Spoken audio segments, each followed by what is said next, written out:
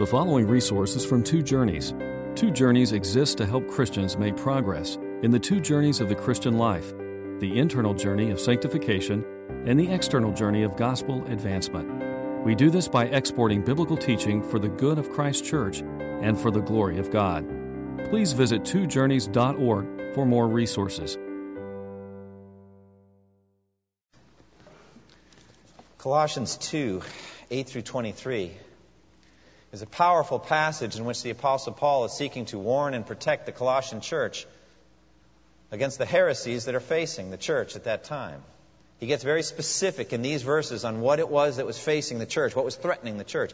And as I look at this section of Scripture, I began to think of the image of a bully, like in a playground or in a schoolyard or in other walks of life, a bully coming to seek to intimidate you and to move you, throw you back, get what he wants without even a fight, just through sheer intimidation. You've met the kind of people. And there's all different kinds of bullies.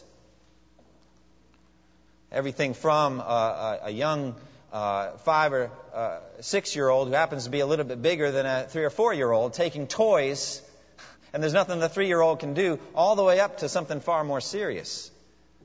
I think about Adolf Hitler and how he basically bullied the world in the 1930s, taking over land that didn't belong to him, one country after another, just through sheer intimidation, because Britain and France and other countries didn't want to fight anymore after World War I. And so he just took over Czechoslovakia just by bullying and intimidating the British Prime Minister. Just through sheer intimidation. That's the way they did all their business. Jackboots on the cobblestones and middle of the night terror and all that. Intimidating people. Nobody wanted to say anything. Just sheer intimidation. Or I read about organized crime and back in the heyday of the mafia, when they would offer somebody whose business was worth $100,000, they'd offer him $50,000 for it.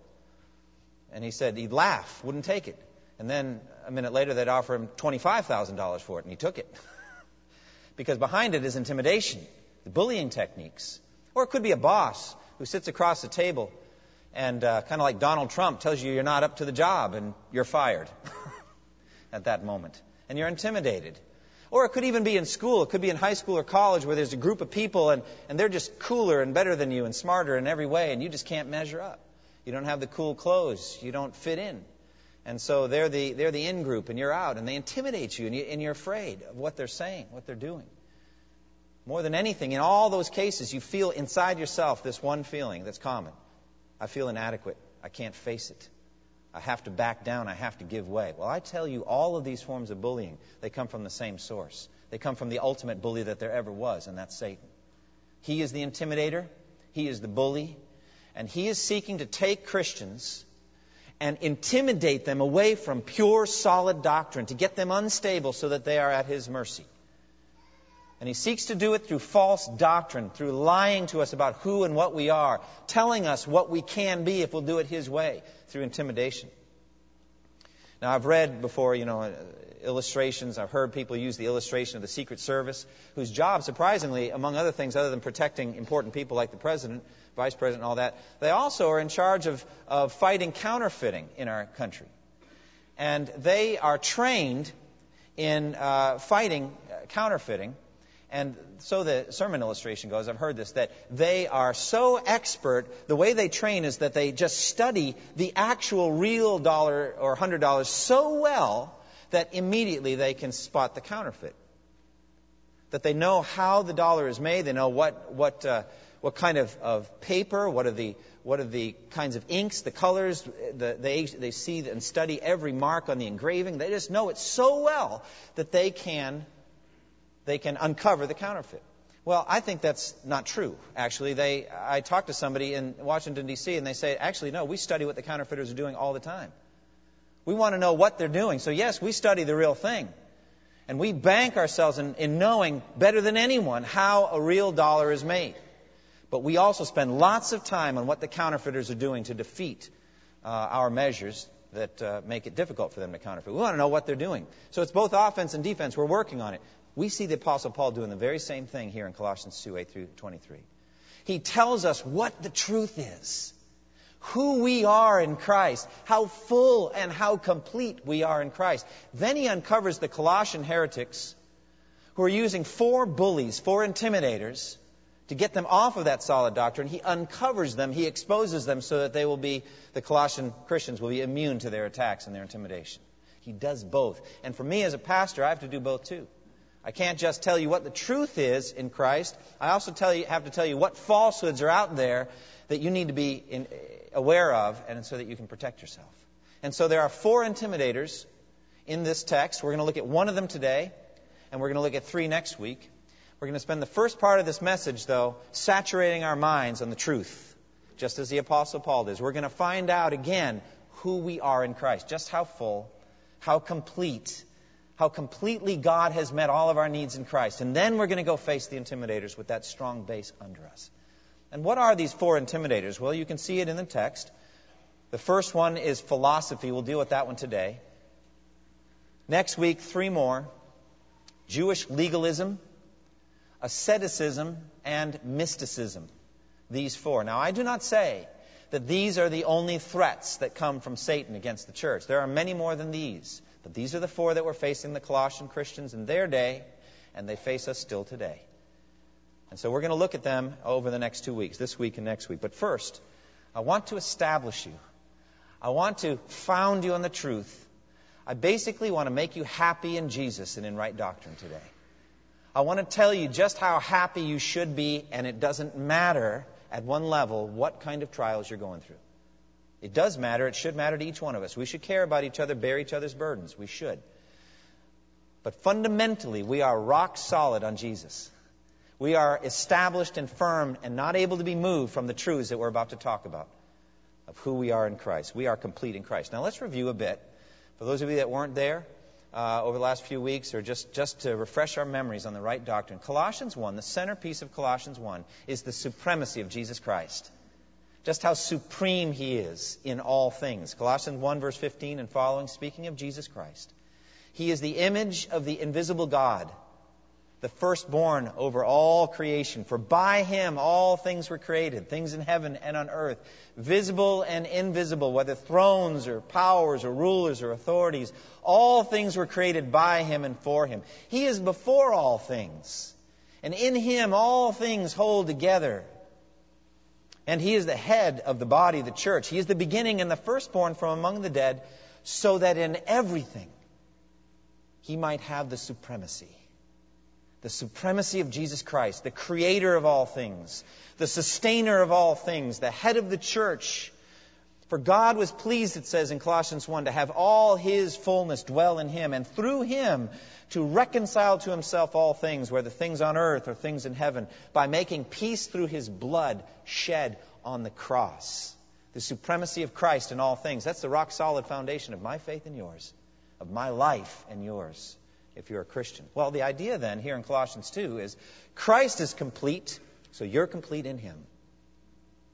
That's it. Because Christ is so complete, because He's a complete Savior. He is God, completely God in the flesh. Because He is complete, and because we are in Him, we are complete in Him. So Paul repeats this teaching and then links our completeness to Christ's completeness. Look at chapter 2 now, and verse 8 through 10. It says, "See to it that no one takes you captive through hollow and deceptive philosophy, which depends on human tradition and the basic principles of this world rather than on Christ. For in Christ all the fullness of the deity lives in bodily form, and you have been given fullness in Christ, who is the head over every power and authority." If you have Christ, you have everything you need for life and godliness. You have everything you need for a rock-solid joy that's impervious, cannot be shaken by earthly circumstances. This is the solid foundation we have. Christ is fully God, and in Christ all the fullness of God dwells in bodily form. This is a clear statement of what we call the doctrine of the incarnation, that God became man. He took on a human body, and He has it still because He's been raised from the dead. So He is still human, and forever He will be both God and man. Forever. It's the doctrine of the incarnation. It's also going to be the doctrinal foundation, the solid ground under Paul's feet, from which he's going to fight some of the philosophies of the Colossian heretics. They said that the body was evil. Coming from Greek philosophy, coming from that whole philosophical background, they said that the body was evil and that salvation came from denying the body and all of its drives and all of its tastes, denying it, getting away from it, and that salvation would ultimately be away from anything physical, but pure spiritual existence. But Paul says, no, in Christ all the fullness of the deity dwells in bodily form. He's got a body, and therefore the body cannot be evil itself. Paul then says our fullness is in Christ, and it has been given to us. Oh, that is so vital. You have been given fullness in Christ. We spend most of our lives trying to give ourselves fullness, fill ourselves, that emptiness inside us. We can't do it. It was made for God, and only God can fill it. And we must be filled by Him. We can't fill ourselves. And here the verse says, you have been given fullness in Christ. It's already yours. In Christ we are full. In Christ we are perfect. In Christ we are as righteous as we can be. In Christ we are accepted by God the Father. And in Christ we have a full inheritance in the new heaven and the new earth. In Christ we cannot be more secure than we are. We cannot be more full than we are. And why is this? Well, because Christ, verse 10, is the head over every power and authority. Now, the Colossian heretics were teaching that there were spirit beings in the world, emanations from the pure spirit God, who kind of did whatever they wanted to do. And one of the things they apparently wanted to do was make a physical world, something the pure spirit God didn't want. And so these emanations made this evil world. Christ is a good emanation who's trying to save us out of the evil physical world. Christ is one of those spirit being emanations. That's what they were saying. No. Paul says, no, Christ is ruler over all rulers and authorities and powers and dominions. He created them. He sustains them every moment of their existence. He will bring them to judgment. He is the king over all things. So Christ is the head over every power and authority. Remember in chapter 1, verse 16, for by Him all things were created, whether things in heaven and on earth, visible and invisible, thrones, powers, rulers, or authorities, all things created by Christ, for Him, sustained by Him. So Christ actually rules over Satan and his evil kingdom. Glory, hallelujah. Praise God for that. Christ and Satan are nowhere even close to equals. He is the infinite God who rules over all things. Satan trembles before Jesus. He's filled with rage because he knows his time is short. Who makes his time short? Jesus does, because He'll come back and overthrow him by the breath of His mouth. And he'll be finished. So this is the authority of Jesus, the power of Jesus over those evil spirit beings. He is the king over all things. All right. So this is the doctrinal basis. Now, what good truths flow from this to us? How can we be filled by it? You may have come this morning feeling empty. Well, my desire is you'd walk out of here feeling full. Full and rich and complete with doctrine, with teaching. That you would read it right off the text in Colossians and you have it for yourself. You go home and get it. Just give me a Bible. I want to see what he said. And there it is. It's right there. That's my desire, to fill you up with the text and with Christ. So that you know all just a river of healing flowing clear as crystal from the throne of God. And the tree of life on both sides of it and the leaves of the trees for the healing of the nations. And you can find healing for yourself and fullness for yourself. You don't need to take that emptiness and go run and find it through some sensual pleasure. That's not going to do it for you. Find it in Christ, right here in the passage that we're looking at here. So he says in verses 11 through 15, first of all, we are fully circumcised spiritually. Look at verse 11. In Him you are also circumcised, in the putting off of the sinful nature, not with a circumcision done by the hands of men, but with a circumcision done by Christ. Now, you might think that's an odd place to begin. We are full. How are we full in Christ? Well, first, we're fully circumcised. Well, I'm taking the text in the order I find it. And so we are fully circumcised spiritually in Christ. Why does he mention it? Well, because next week we're going to look at Jewish legalism, and the entry door into legalism for these Colossian Gentiles was circumcision.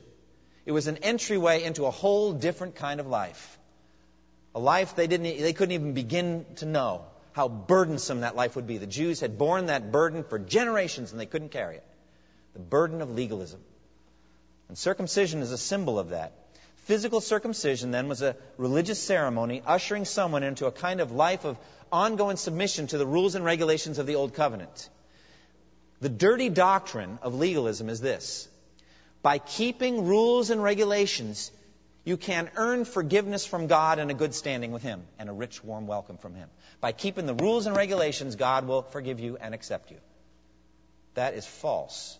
And that's the false teaching of legalism. We'll get to it next week. But circumcision was a symbol of that. However, the true circumcision is not something done by the hands of men in the body, but rather it's something done by the Spirit of God to the soul, in which that old person we were in Adam is cut away from us forever. And we will never be that person again. We are a new creation in Christ. How sweet is that? We have a new existence. And the old has been cut away and thrown away forever. It's a circumcision not done by the hands of men, but a circumcision done by the Spirit of God. Now, the New Covenant symbol, the Old Covenant symbol was circumcision. The New Covenant symbol is baptism. So Paul mentions it here in verse 12, having been buried with Him in baptism and raised with Him through your faith in the power of God who raised Him from the dead. But please, friends, don't make a mistake. It is from this verse that our friends in the gospel who believe in infant baptism take a strong connection between circumcision and baptism. He's not saying that. Believe me, the Apostle Paul is not trading one religious ritual for another. In both cases, both the spiritual circumcision and the true baptism, both of them are done by the Spirit of God. Water baptism doesn't save anybody. You can get water baptized and still go to hell. I hope you know that. Don't be banking on the fact you were baptized. But he's saying now the true baptism is a union with Christ in which you have been united with Jesus on the cross spiritually, buried with Him, and then raised to new life spiritually. You have been united with Christ, and He is your fullness. He is your completeness. So we are fully circumcised in Christ. We don't need that religious ritual anymore. Secondly, we are fully alive. Fully alive. I feel it today. I can't tell you how grateful I am to be a Christian today.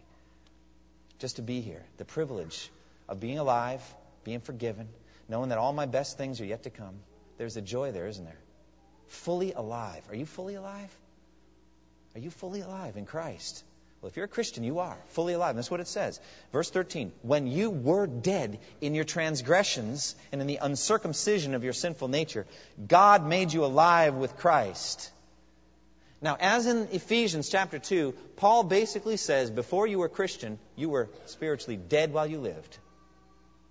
It's a horror story of the worst degree. Night of the living dead. It's not just night of the living dead. It's night and day of the living dead. It's a whole life of being living dead. Physically alive, yes. Biologically alive, yes. Spiritually, dead. Dead in your transgressions and sins while you lived, it says in Ephesians. And here it says, you were dead in your sins and in the uncircumcision of your sinful nature. Therefore, friends, every single Christian is a miracle of God's grace. A resurrection. It's a resurrection. I love it when skeptics, the big, strong, macho types say, Christianity is just a crutch for the weak. Ever heard that? Christianity is just a crutch for the weak. I say, well, you overestimate us. Christianity is not a crutch for the weak. It's a resurrection for the dead. You give us too much credit as though we can limp along. We can't even limp along when you're dead.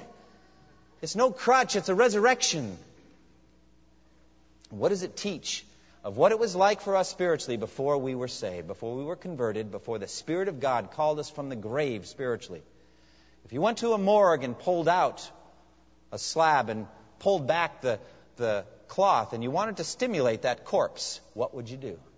Take a flashlight and shine it in its eyes. Will it respond? Will the pupils dilate? What will happen? Get a pin and poke it in the foot. Will it jump? Will it jerk? Get some loud music, a boom box or something like that. Crank it up. You can choose any music you want. And don't think for a minute that the selection of music makes any difference at all, because it doesn't. You can choose this music or that music. It will not respond. It's a corpse. The essence of being dead is inability, okay?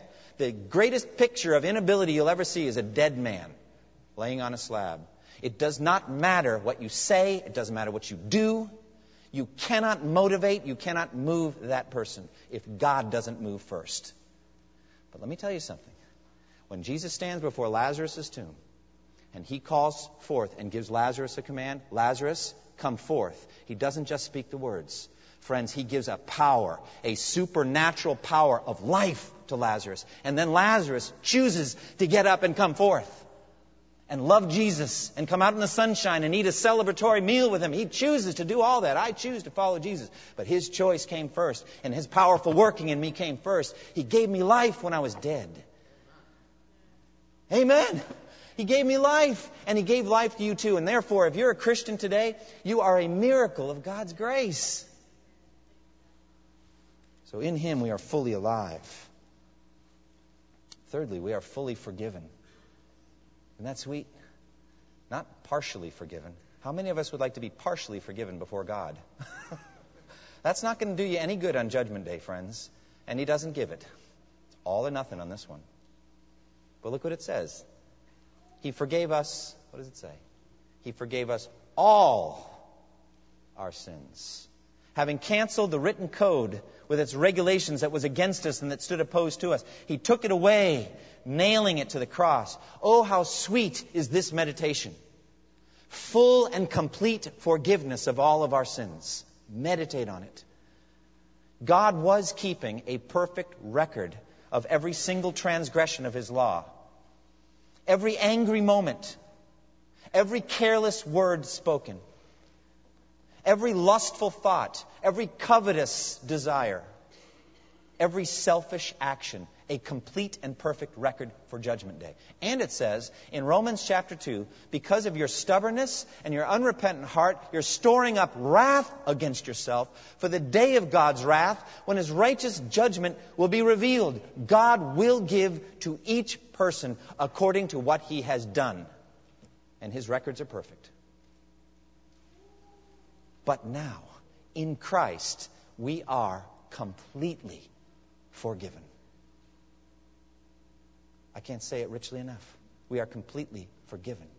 He forgave us all our sins. The record of our sins has been removed. Our sins have been hurled into the depths of the sea to be remembered no more. As far as the east is from the west, so far has He removed our transgressions from us.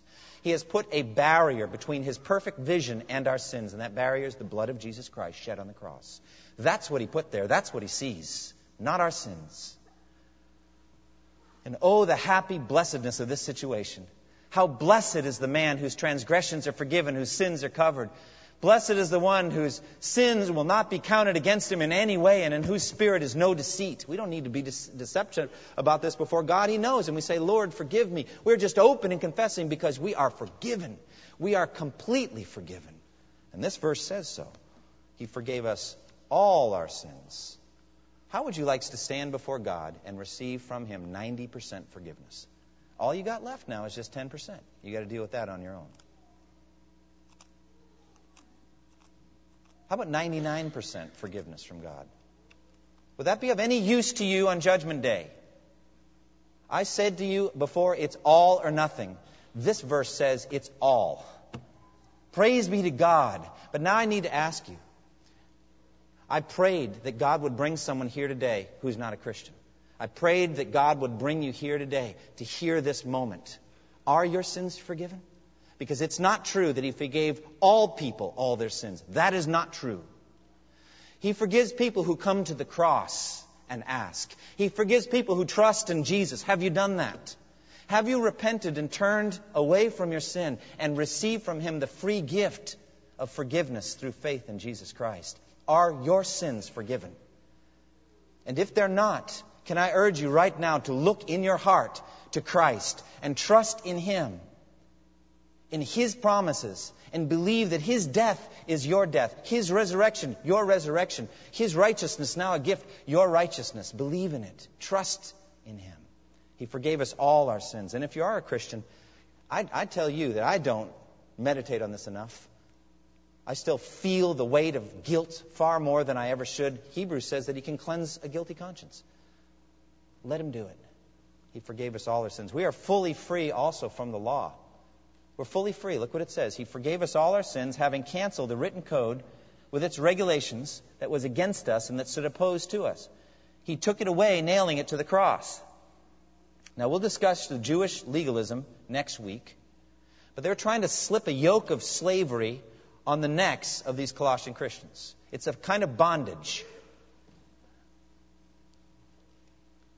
Do this and you will live. Do it perfectly and you will live eternally. It's a yoke of bondage, and no one can do it except one person has. One person did it. Jesus did it. And He did it on our behalf. And in so doing, He freed me from needing to do it.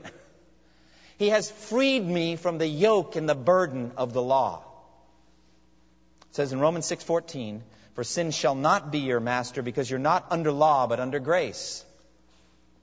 Romans 7:6, "But now, by dying to what once bound us, we have been released from the law, so that we serve in the new way of the Spirit, and not in the old way of the written code." So there's two different ways to live. You can live under grace, or you can live under the law.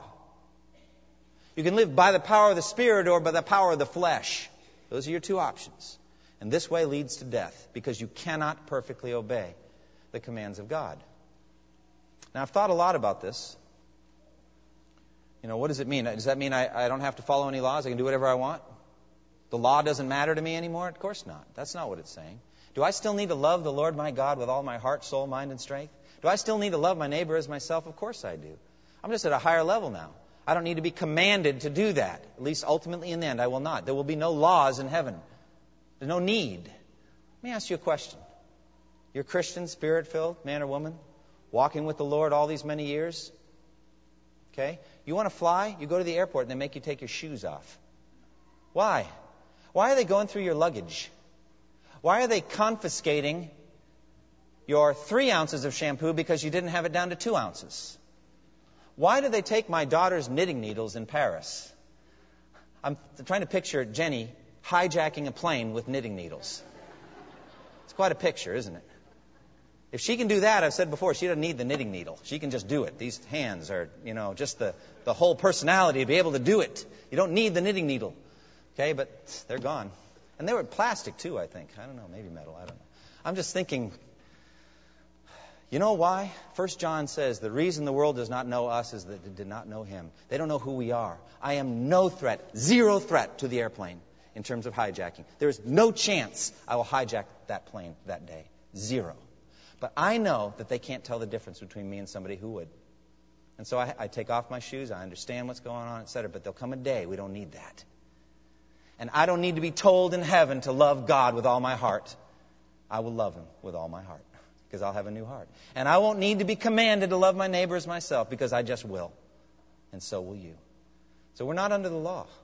But yet we read the law to find out what kind of life God requires, because our head is clearing little by little of sin, and we need to find out how to live in this world. And so we read the law to find out what a righteous life looks like. But someday we'll be free from even that. We will all be taught by God, and we'll be free from it forever. We're not under the law. And we are fully triumphant over Satan. Satan is a loser. He is. He's a loser. He is filled with rage because he knows his time is short. You should be filled with joy because you know your time is eternal. He is the loser. We're not going to get thrown in the lake of fire. He is. And so verse 15, having disarmed the powers and authorities, He made a public spectacle of them, triumphing over them by the cross. The image is of a Roman general who wins a battle and then takes his captives and walks down the center of Rome, parading those captives. Perhaps some Germanic tribal chieftains whose warlike prowess has been harassing the borders of the empire. And finally, these men have been captured and put in chains. And they're being just paraded down to display their powerlessness before Rome. Jesus did that to the powers and the authorities. He disarmed them and made a public spectacle of them. How did He do it? By dying, of all things. It was by His death He disarmed them. It says in Hebrews, since the children, that's you and I, have flesh and blood, He too shared in their humanity, so that by His death He might destroy him who holds the power of death, that is the devil, and free those who all their lives were held in bondage by their fear of death. Jesus destroyed Satan by dying. He disarmed Satan, took the weapons out of his hand, and made him powerless. Powerless to do what? Well, a lot of things, but powerless to bring you with him to hell. Can't do that. He cannot accuse you on Judgment Day and have it make a single bit of difference to the judge. He disarmed him by dying on the cross. So there is our fullness. And by the way, think much on this promise. Romans 16:20, the God of peace will soon crush Satan under your feet. Oh, I long for that day. We are full and complete, friends, in Christ. Fully circumcised spiritually. We are fully alive. We are fully forgiven. We are fully free from the law and fully triumphant over Satan. Okay, now we've stared at the good doctrine. We've looked at the good dollar bill. We know what it is. Now, what about the falsehood? Well, 4 of them are going to come to our attention. 1 this week and 3 next week. The first one is human philosophy. Human philosophy. Look what he says. Let's go back to verse 8. And by the way, this is what Satan does. Satan comes along and he hears all this doctrine, you know what and I've said all these true things, and you have every right now with me in Christ to be very happy. But Satan, he comes to steal and kill and destroy. What's he going to do? He's going to start telling you things. Yeah, but if only the pastor knew this about me, or if only that, or only the other. He starts to intimidate like a bully. He starts to tell you you're not full, you're not complete. You need to add some things, some other things. He was saying that to the Colossian Christians. You need to add human philosophy. You need to add the Jewish rituals, all that Jewish religion. You need to add asceticism, a harsh treatment of the body. And you need to add the mysticism, the worship of angels, and all the special stuff that we can do. You add these things, then you'll be full and complete in Christ. Well, that's what he's doing. He's telling us we're incomplete. I tell you that we are complete. And we're going to face these bullies. Look at philosophy first. Look at verse 8. He says, see to it that no one takes you captive through hollow and deceptive philosophy, which depends on human tradition and the basic principles of this world rather than on Christ. Now, what is philosophy? Well, it's literally a love of wisdom. Generally speaking, what I mean by philosophy, what this text means, is a human effort to craft meaning from the universe. Ultimate questions of being. Who am I? Why am I here? What is the meaning of life? What happens when you die? What is right and wrong, and why should I do the right and not the wrong? These are the questions that philosophy seeks to answer. Generally, philosophy is organized in 3 main headings. What is ultimate reality? That's called metaphysics. How can I know anything? That's called epistemology. Why does it matter? How should I act? That's ethics. These are the 3 main branches of philosophy. Now, let me tell you something. Obviously, you know from the Bible there's nothing wrong with loving wisdom. The real issue here is, where do you get it from? What is your source of wisdom? That's the issue. Paul does not refute all philosophy. He refutes a kind of philosophy. Look again at verse 8. See to it that no one takes you captive through hollow and deceptive philosophy, which depends on human tradition and the basic principles of the world rather than on Christ. So this would be Christless philosophy. A philosophy that's not Christ-centered, word-centered. That is what he's talking about here. I think some Christians are called upon to be Christian philosophers and to do battle on that front on behalf of the church and to do good work. C.S. Lewis once said, good philosophy must exist if for no other reason than bad philosophy needs to be countered. So we need good philosophers to fight the bad philosophers. So that's fine. But philosophy has a long and sordid history of attacking the body of Christ. And it's gotten worse as time has gone on. It's gotten worse. In Romans chapter 1 it says, for although they knew God, they neither glorified Him as God nor gave thanks to Him, but their thinking became futile and their foolish hearts were darkened. Although they claimed to be wise, they became fools and exchanged the glory of the immortal God for images, etc. So philosophy has gotten darker and darker as time has gone on. Some of it's downright depressing. David Hume, 17th century British philosopher, said this about his own philosophical system. I am at first frightened and then confounded with that forlorn solitude, loneliness, in which I am placed in my philosophy. Well, give it up then. If it's depressing, then give it up. If it's making you downright depressed and forlorn and suicidal, then give it up. But there's David Hume. I'm frightened by it and it makes me lonely. Or René Descartes, who's not even sure whether he exists until he comes up with, I think, therefore I am. Oh, at last I know whether I exist. I'm thinking, so I must exist. This man has issues. The 19th century German philosopher Friedrich Nietzsche posited a German Superman from which the Nazis got their model. Doesn't need God, doesn't need anything. Totally independent. He was the first to proclaim that God is dead. But he couldn't live out his empty philosophy. He spent the last 11 years of his life insane and then committed suicide. 20th century French existentialist philosopher Jean-Paul Sartre was an atheist. He hated humanity.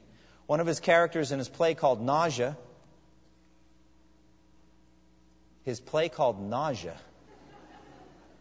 why would you go to see it? Why would you want to read it? But this is what he said. One of his characters said, hell is other people. Hell is other people. How can you live like that? Isn't that going to affect the way you look at other people? Certainly it is. Well, this is what Sartre said. He said, we were a heap of existences, uncomfortable, embarrassed at ourselves. We hadn't the slightest reason to be there, none of us. Each one confused, vaguely alarmed, felt superfluous in relation to the others. And I too was superfluous. I dreamed vaguely of killing myself to wipe out at least one of these superfluous existences, but even my death would have been superfluous. Now that's a depressed individual, a dark philosophy. Why would we drink at these fountains? So Paul warns, he says, see to it. He's using strong language. See to it, be diligent, be vigilant. Get the watchmen up on the walls to watch out for this stuff. Because it's so invasive. It starts to creep in and affect the way you think. You need vigilance. And that no one takes you captive. That's wartime language, like we are booty. We're being dragged off like slaves to be in their village and cut their wood and carry their water for them. We're going to live on the philosopher's plantation and suffer there. Why would we want to be taken captive by hollow and deceptive philosophy? Clearly, Paul sees this as a great danger. But many philosophers have affected the church badly. Plato taught the church that the body is evil. And some believed him, like here. Aristotle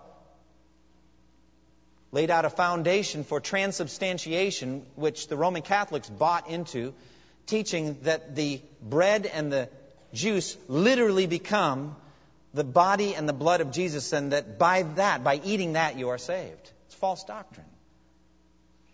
But it comes from Aristotle. Immanuel Kant said basically you can't know anything. Really. You're not really sure about anything. And therefore he's questioning revelation. He's questioning the Word of God. He's basically doing the serpent's role, saying, did God really say?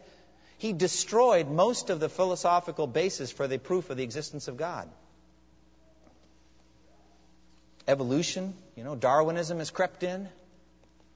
Existentialism, psychology, inclusivism, postmodernism, it's just there. It's just like a seeping fog wanting to creep in and pollute the pure mind of the people of God. See to it that no one takes you captive.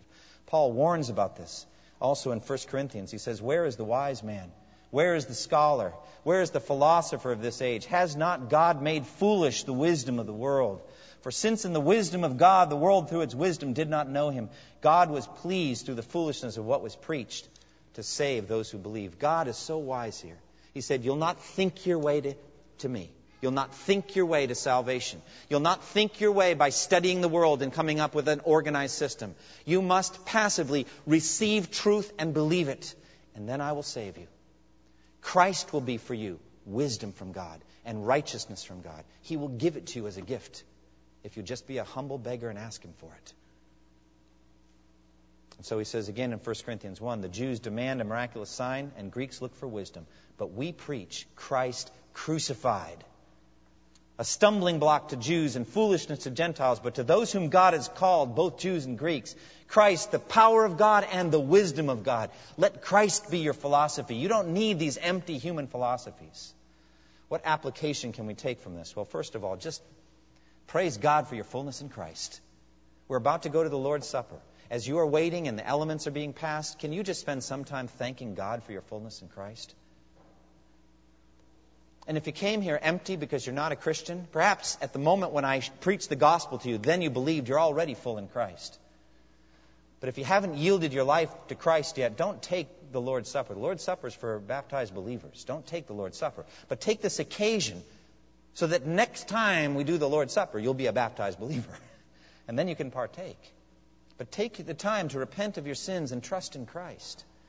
And if you are a Christian, don't just give thanks for the good truths you've heard, but be on your guard against philosophy. Don't think you're immune.